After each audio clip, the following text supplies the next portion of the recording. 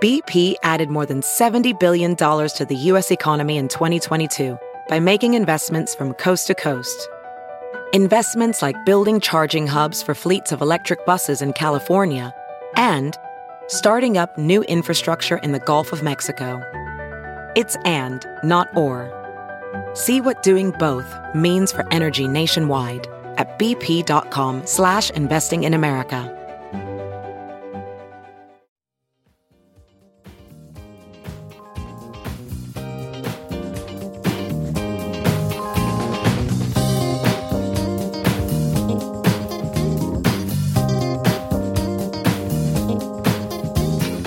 And now, the list of things that you can buy at the Chicago Reader store at chicagoreader.com. Things to wear like Chicago Reader hats, t-shirts, bandanas, and face masks. Things for your daily life like the Chicago Reader camping mug, Chicago Reader tote bags, and a Chicago Reader reporter's notebook. Things for you to read like our Reader recipes, the Chicago Reader 420 Companion, our Chicago Reader Best of book series from journalists Maya Dukmasova, Mike Sula, Ben Jarofsky, and Lior Galil, the Chicago Reader coloring book, and the Chicago Reader Stay Home puzzle. Find the Chicago Reader store at chicagoreader.com and show your support for the nation's first free weekly newspaper since 1971.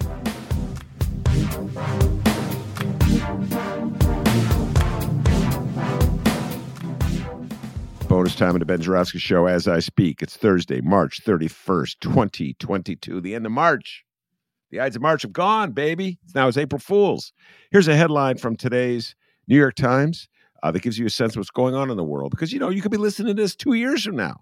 So on March 31st, 2022, here's a headline in the New York Times. Orgies, drugs, GOP finally fed up with lawmakers' tales. Representative Madison Cawthorn of North Carolina got in trouble with the Republican leadership in the Congress because he said he was exposed to orgies or invitations to join orgies. The stuff that upsets Republicans. They are supporting a former president, who's conducted criminal enterprise, and they don't care about that, but they're upset. Man, what a weird party. All right. That's what's in the news today. Without further ado, I'm going to ask my distinguished guest to introduce herself, as I do with all distinguished guests. So, distinguished guest, introduce yourself.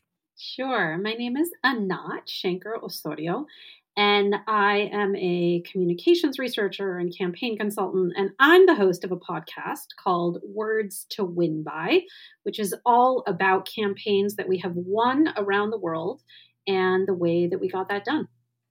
All right, that's beautiful stuff. And I want to give a shout out to my dear friend Lenny. Lenny said she was on a call with you, a conference call with you, Anat, and she said, she called me up. She goes, Ben, you've got to have Anat on your show.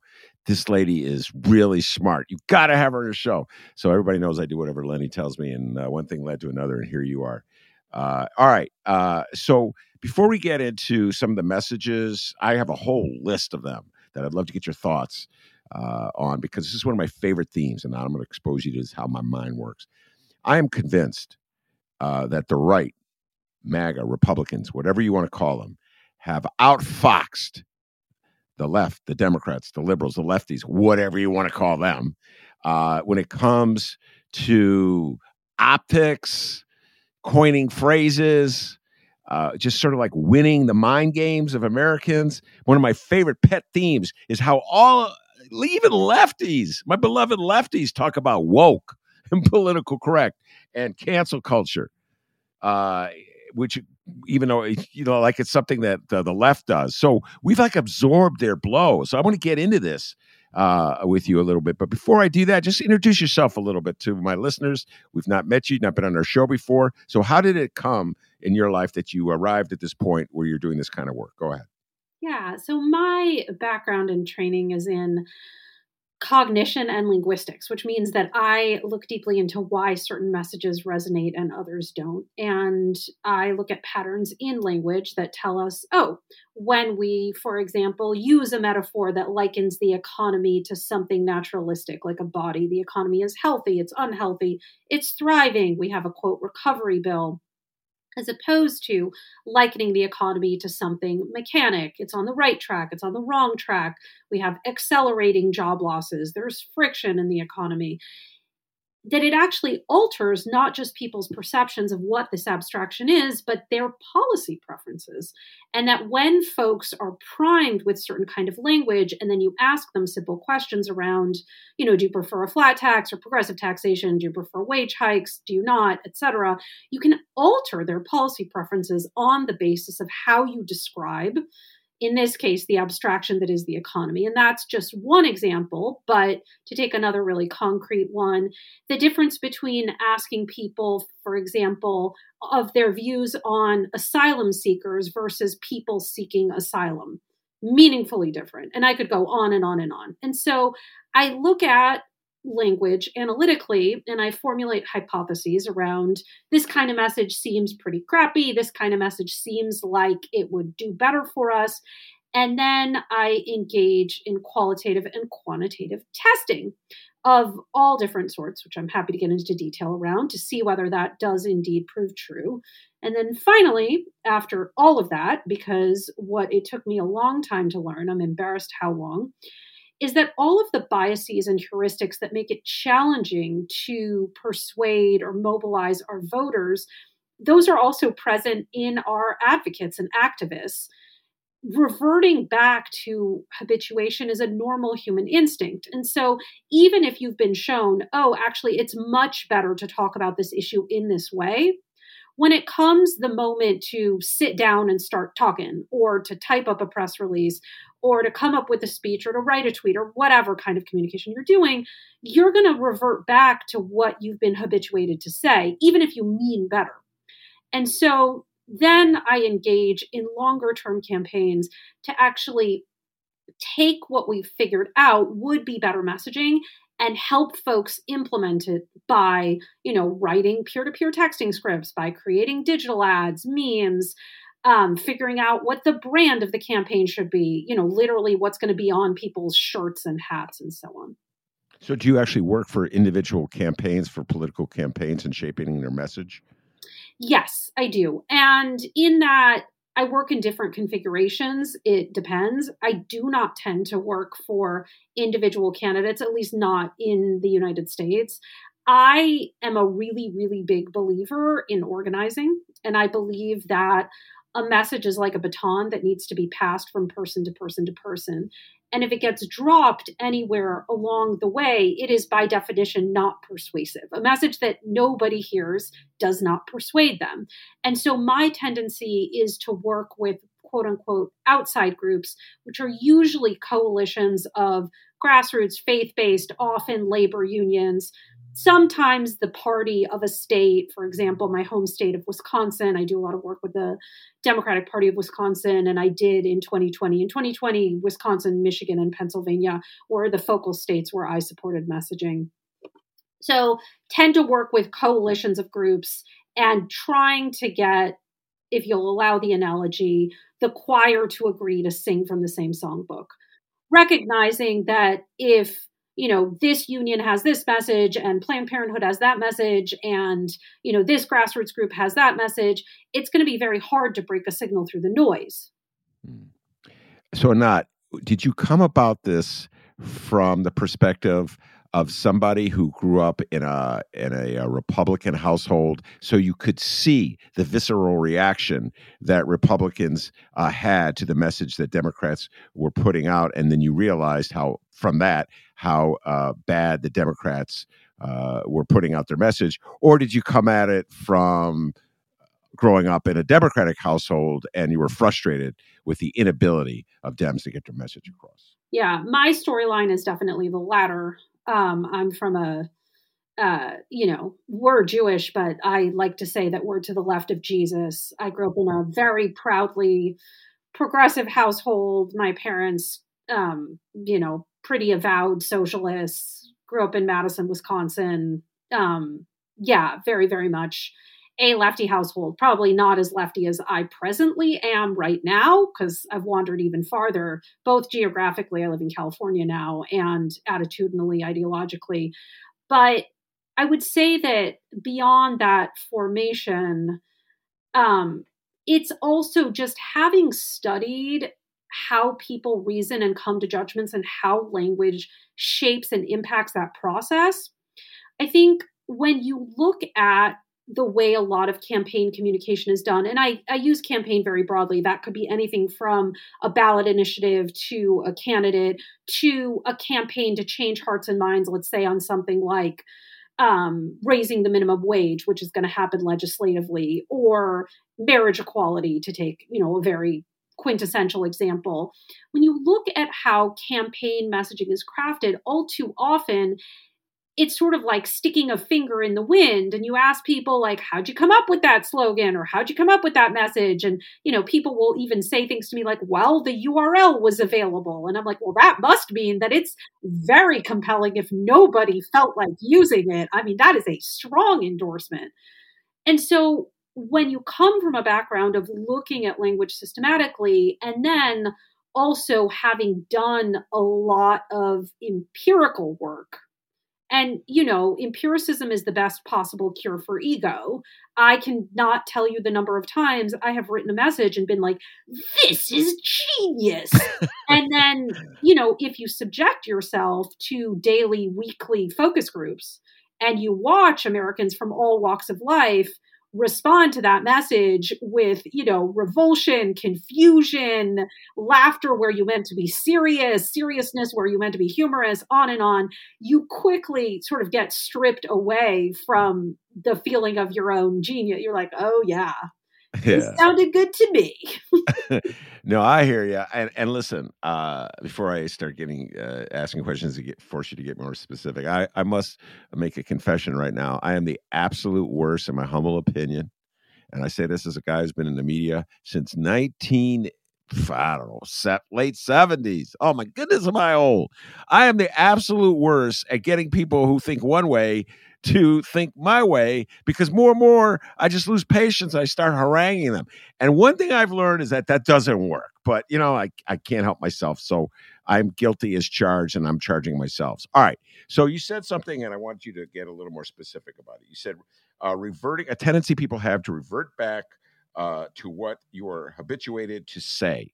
And that is a very interesting concept. I'd love you to dive into it a little bit more and explain what you mean, and give an example or two of particularly when people on the left, what are they reverting back to, which they have been habituated to say? Go ahead. Yeah. Let me start with an example from the immigrant rights space.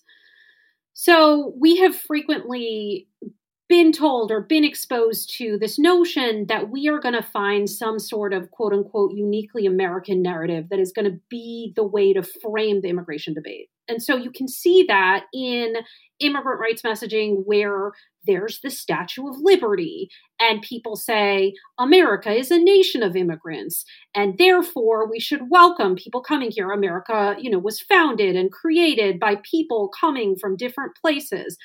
That's an attempt to frame an argument to get people to the so therefore we oughta, whatever it is, pass the DREAM Act and deportations, pass comprehensive immigration reform, whatever the call to action is going to be on the end.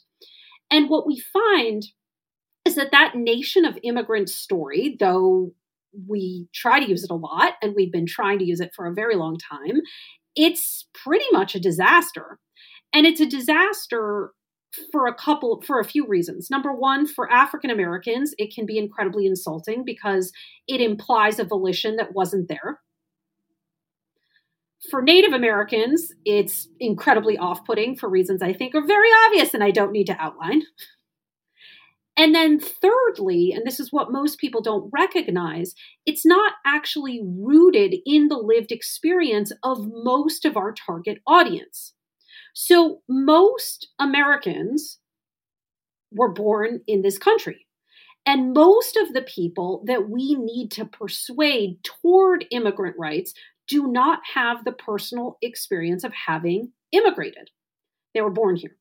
And so what that means is that when you are using a nation of immigrants framing, what you are doing is you're bringing nationalism top of mind. You are asking people implicitly to think through the lens of their identity as an American, and from that place to make a judgment about whether or not we ought to do this progressive policy around immigrants. And so in an experiment in which we do a split sample test, meaning half the sample gets the formulation one way, the other half the other way, and the samples are large enough that they're sort of identical and we can draw conclusions across them.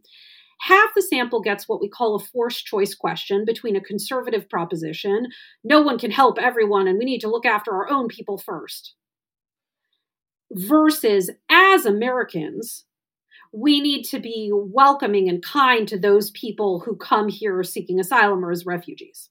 And you're seeing which beats it out. And then the second half of the sample gets the identical right-wing formulation. No one can help everyone. We have to look after our own people first. But instead of getting, as Americans, we need to do X, Y, Z, we say to them, as caring people, we need to do X, Y, Z. So essentially, it's a test of which one beats the conservative idea. Is it as Americans, we ought to do X, Y, Z, or as caring people, we ought to do X, Y, Z?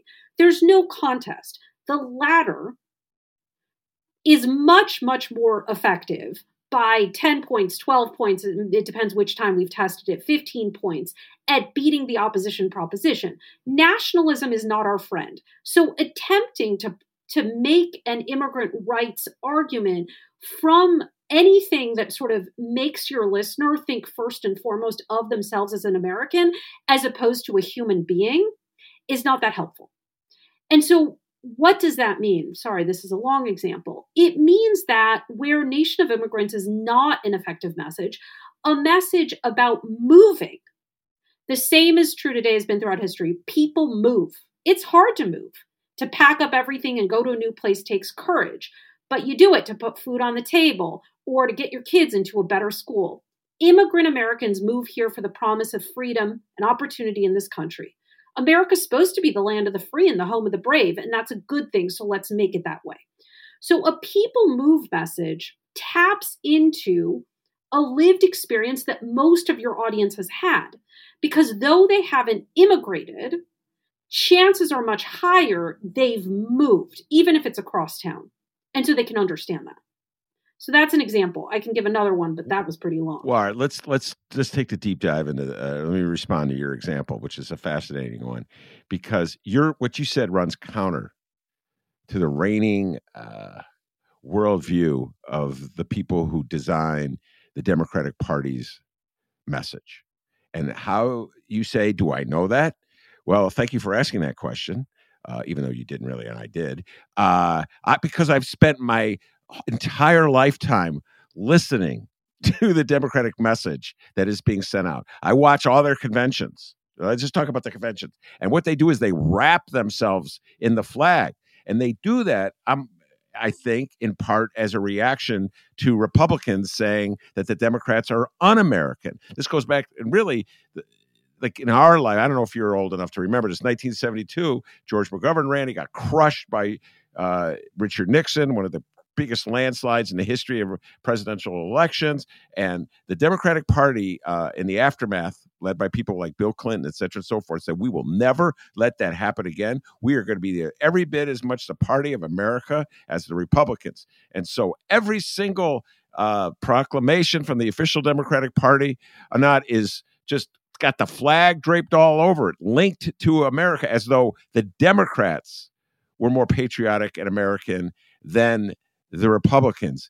And what you're telling me right now is going counter to that. You're saying actually it would be a more effective messaging if you distance your message from the American flag or the country of America and you made it more universal. Am I understanding you correctly?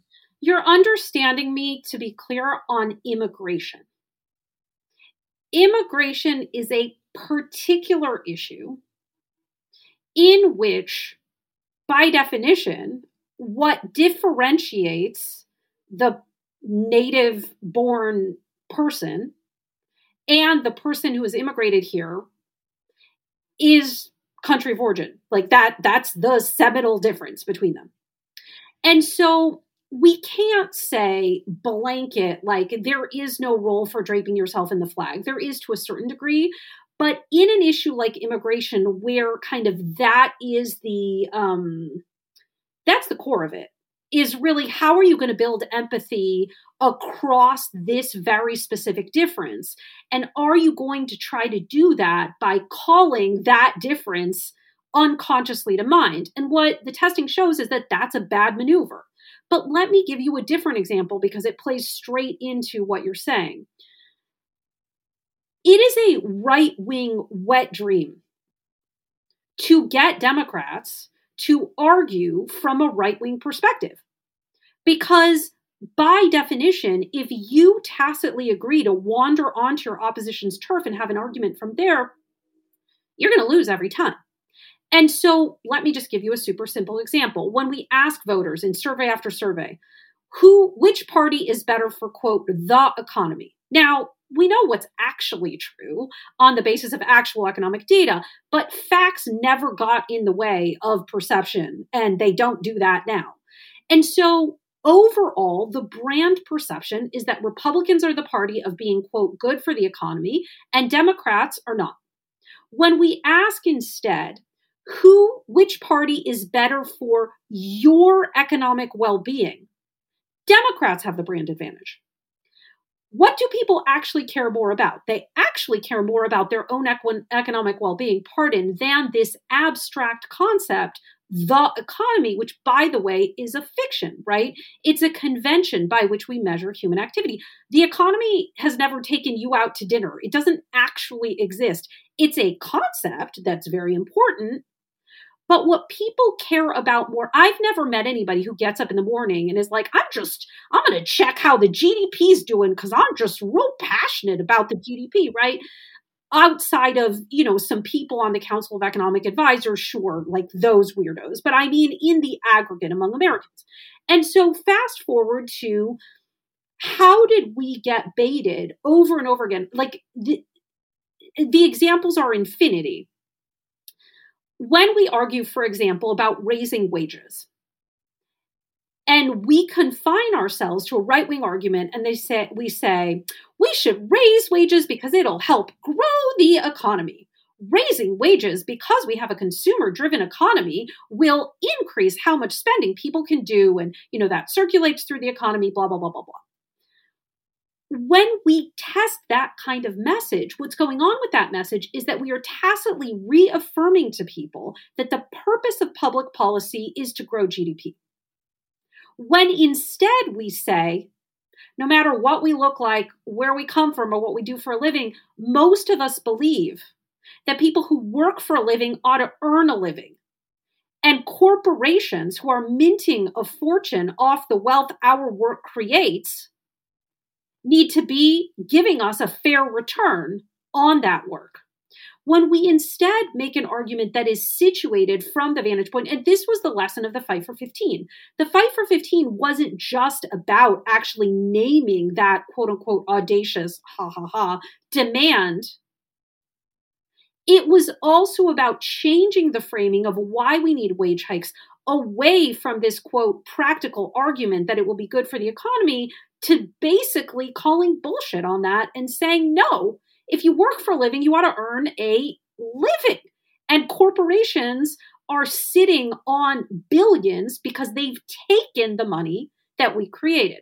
And so over and over and over again, what happens to Democrats is they get baited into this idea because the way that they conduct public opinion research, this is one of my many soapboxes, is they look at message testing in order to take the temperature. And Republicans conduct message testing in order to change it. Let me give you a concrete example. However many months ago, I no longer remember because time has lost all meaning during the pandemic, but before the name on everyone's lips was critical race theory, we tested it, they tested it, we asked folks, what is critical race theory? Are you upset about it? And what did people say? I don't know what that is. I have no idea what that is. I've never heard of that. I am neither upset about it or not. In our focus groups, people were as likely to say, is that when you're critical of people talking about race? Or is that when, people were guessing, does it mean the opposite? No clue, right? Because unlike a phrase like, say, death panels, which on the face of it, I don't know what death panels are, but that sounds bad. I know that's bad. Critical race theory didn't even have a negative valence. And so right-wing pollsters, they test that. And what do they say? They say, great, we have an empty vessel.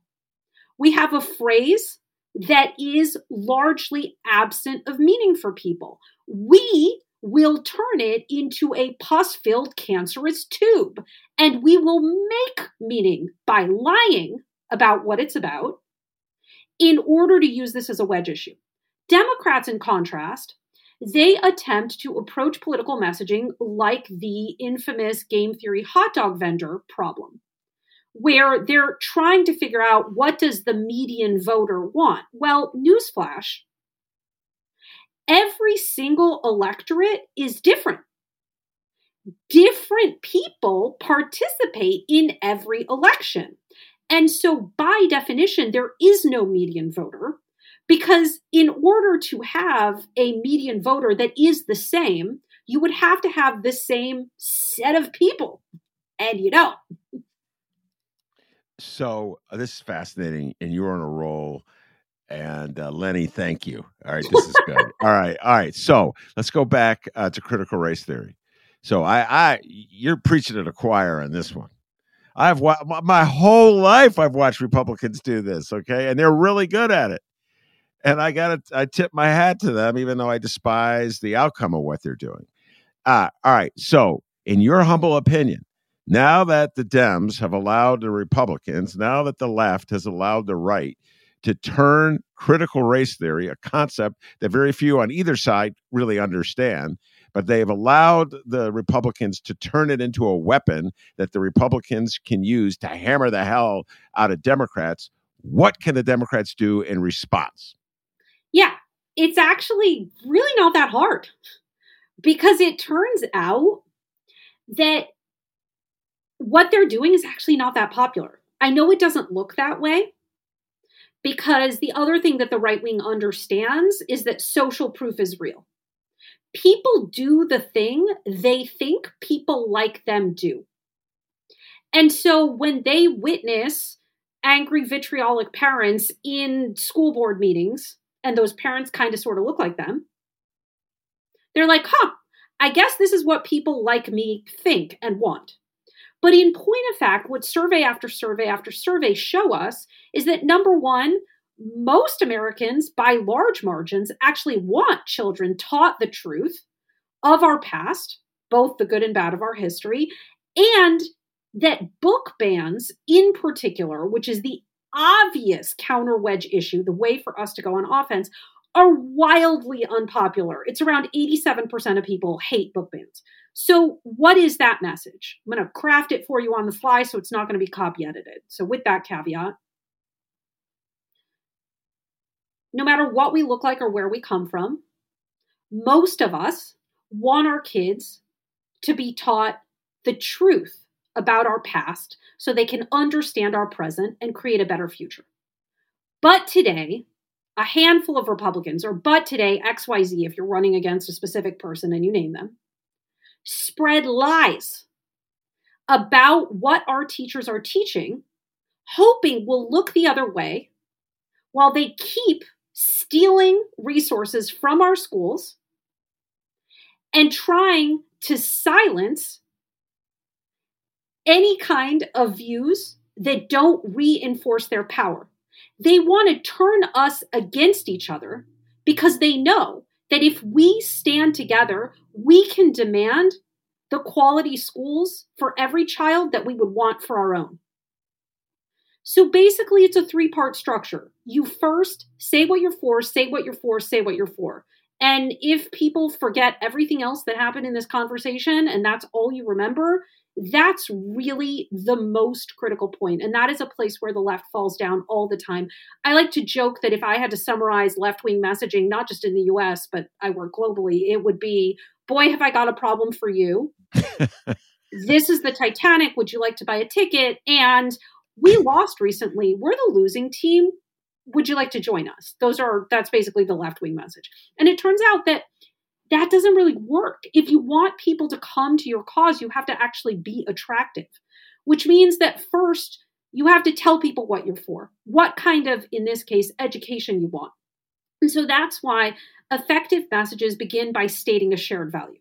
And then second, not first, that's where you name the problem. The problem is not the opening salvo. It's not hello. It's the second sentence. And you name that problem highlighting what the opposition is doing to stoke deliberate division or to scapegoat, to shame and blame some group of people in order to get us to turn on each other so that we don't have the strength in numbers we require to have the lives we all want.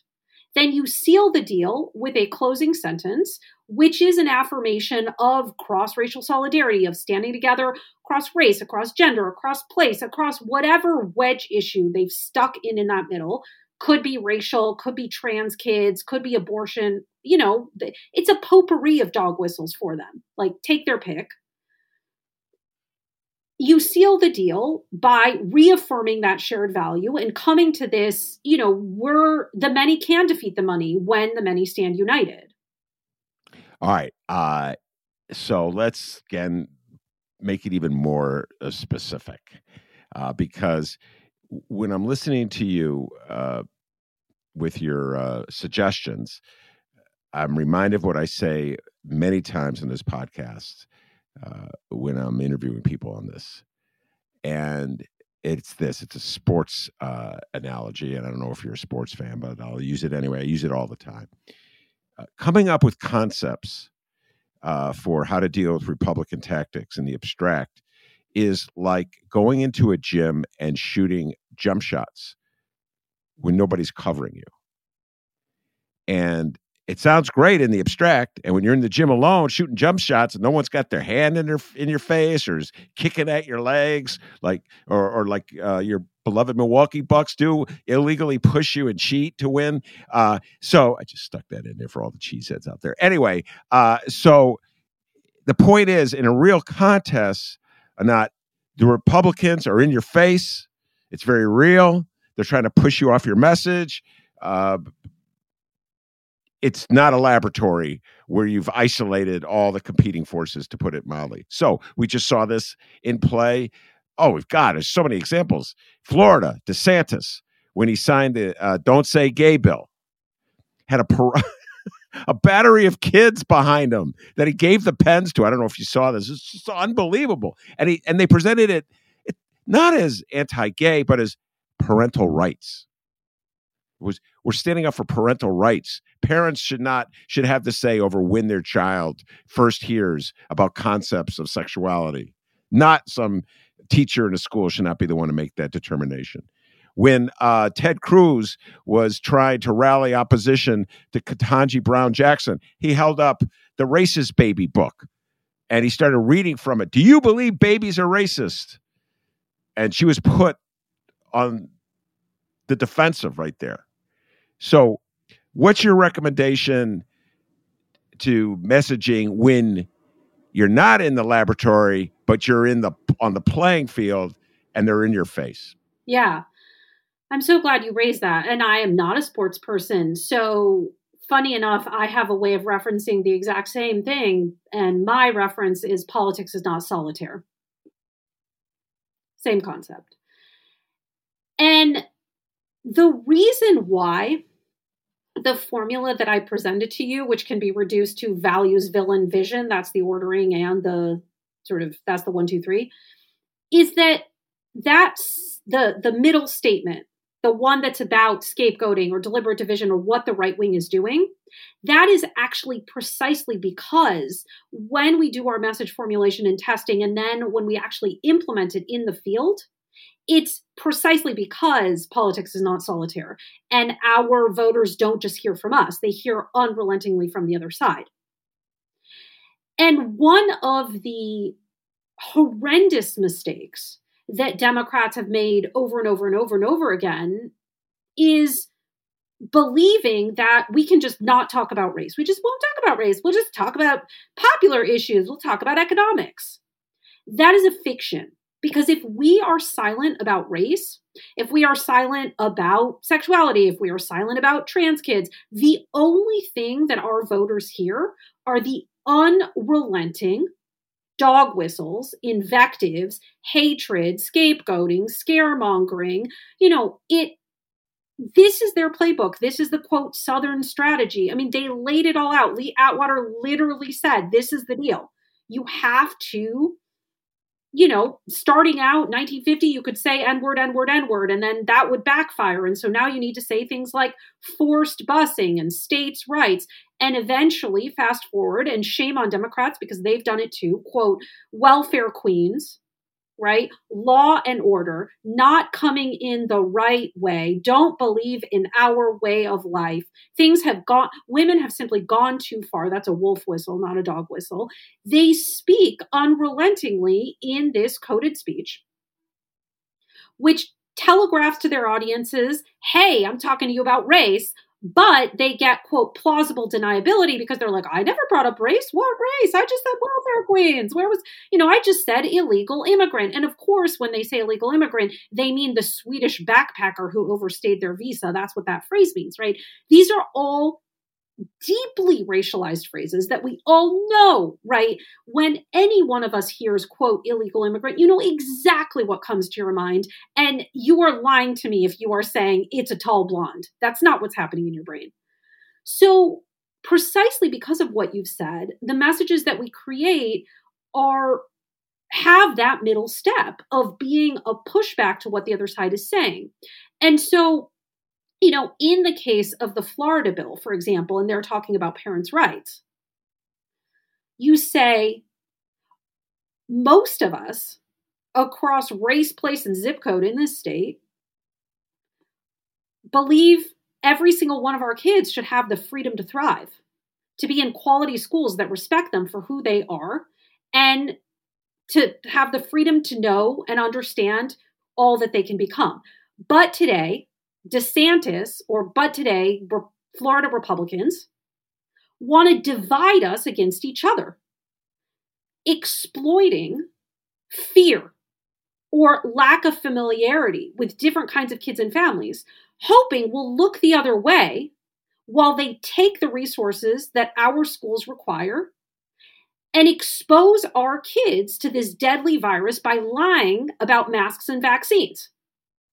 They think that if they can get us to fear each other, we won't notice that they're handing kickbacks to corporations, standing in the way of the care, respect, and services all of us need, whatever our genders, whoever we love, whatever our households.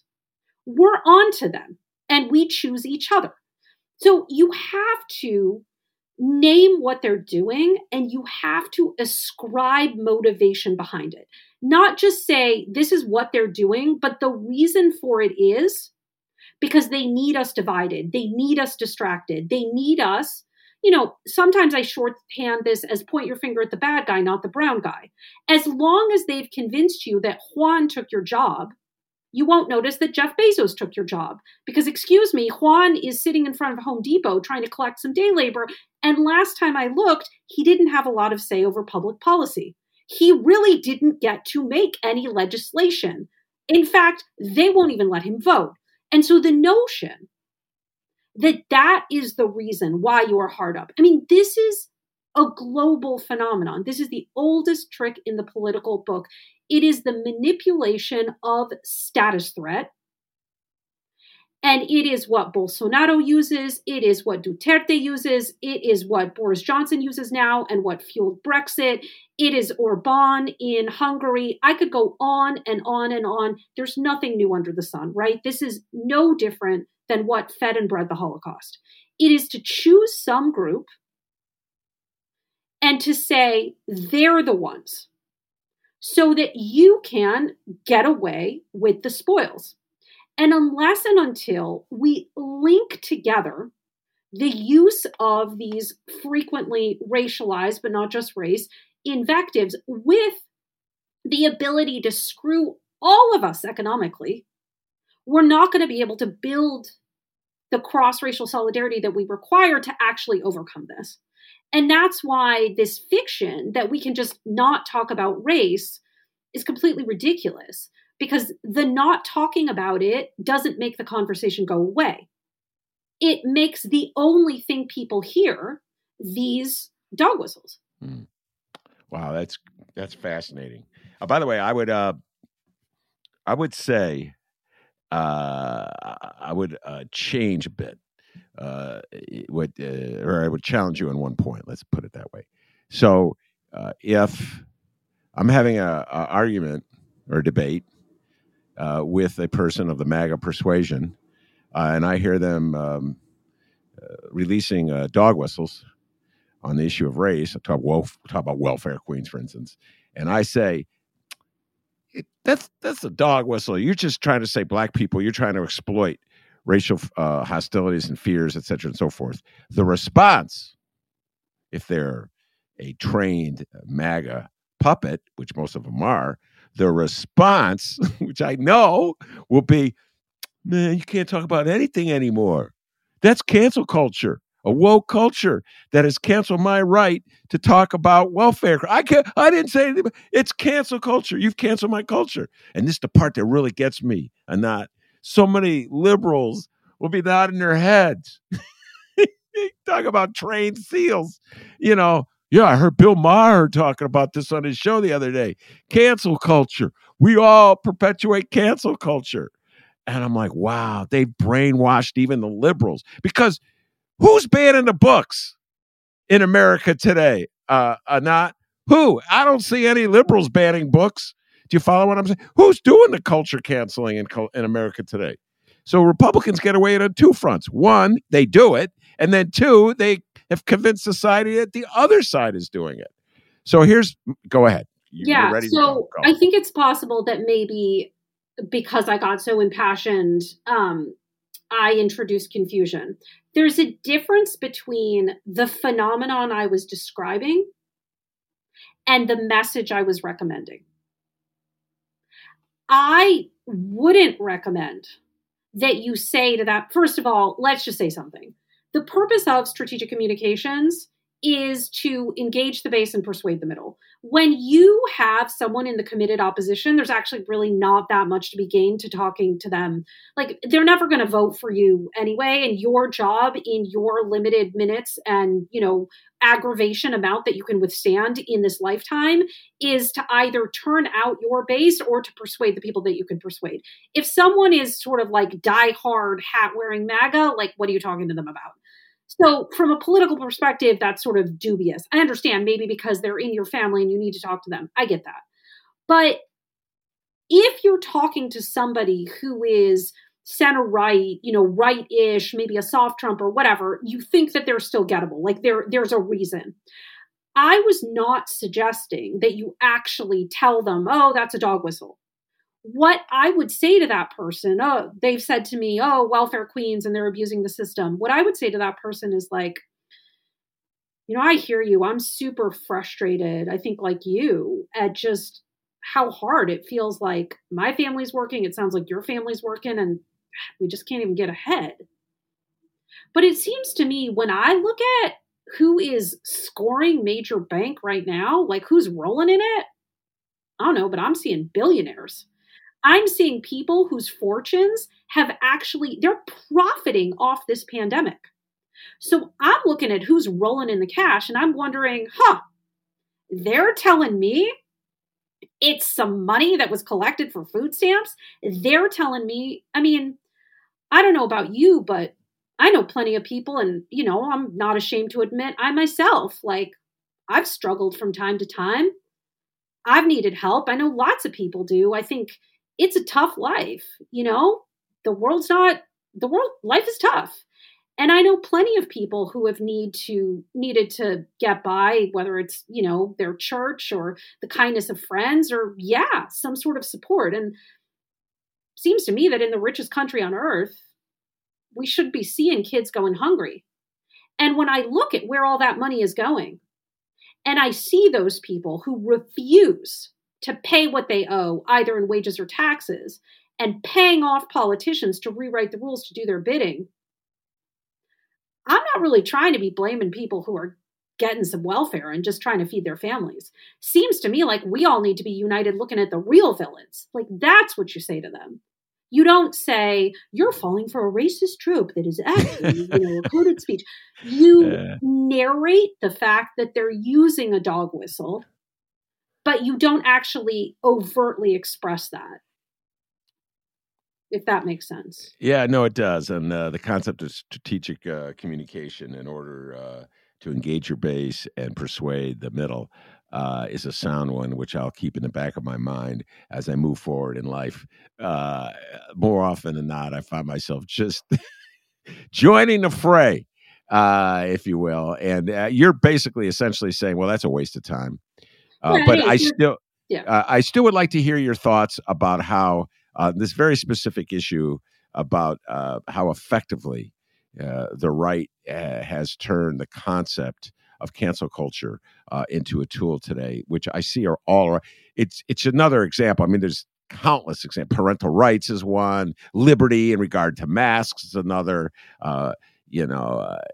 Protecting the unborn in regards to abortion is another. But your thoughts on cancel culture as a tool in this day and age?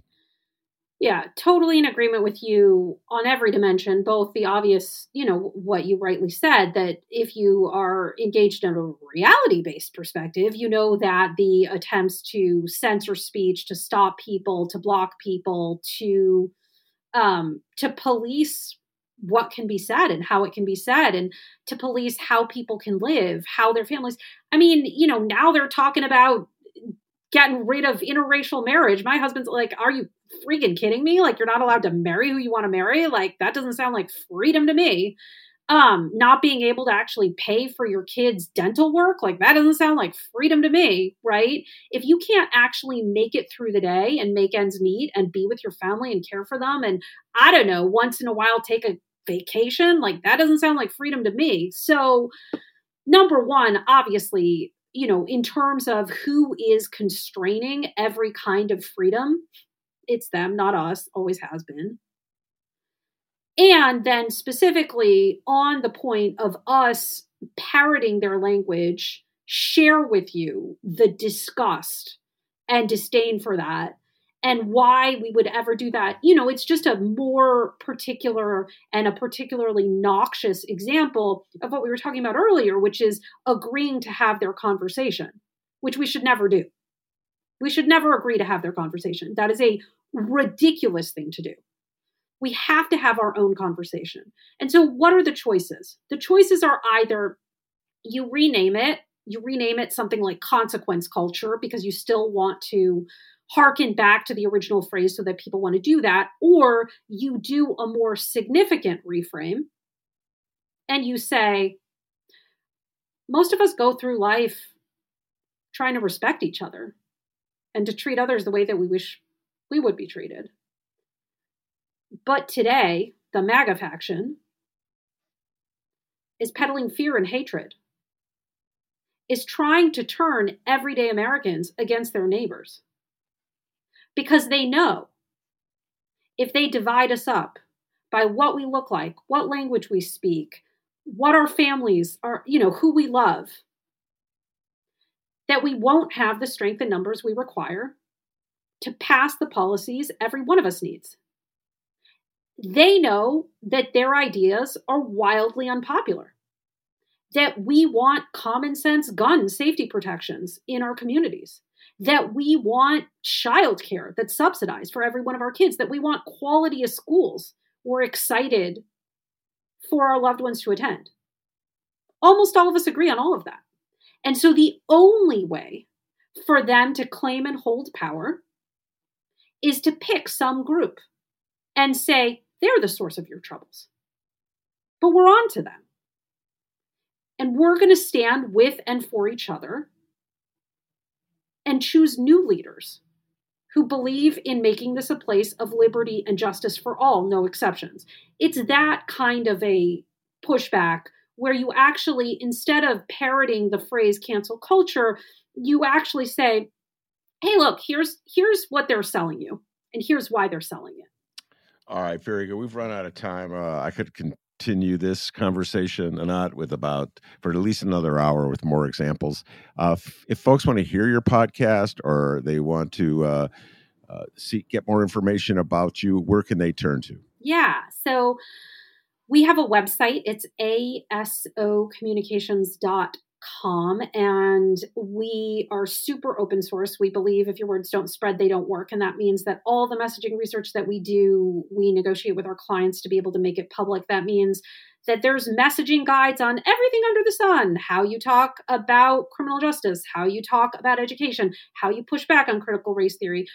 So messaging guides. We also have ads that we've run that have done incredibly well through randomized controlled trial testing.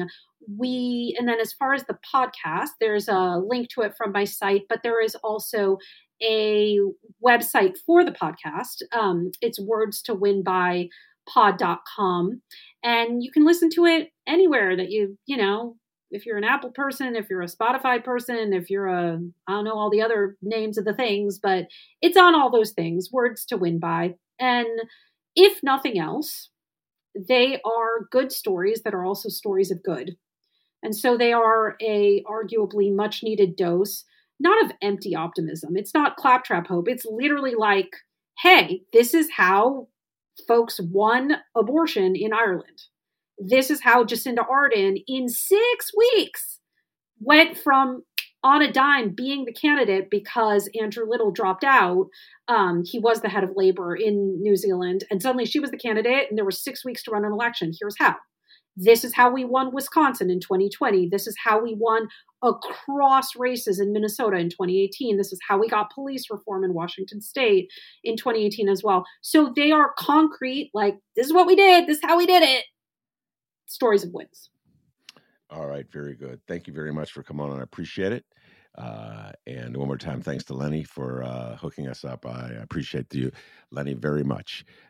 That's Anat Shenker-Osorio. I'm Ben Joravsky. Take care, everybody.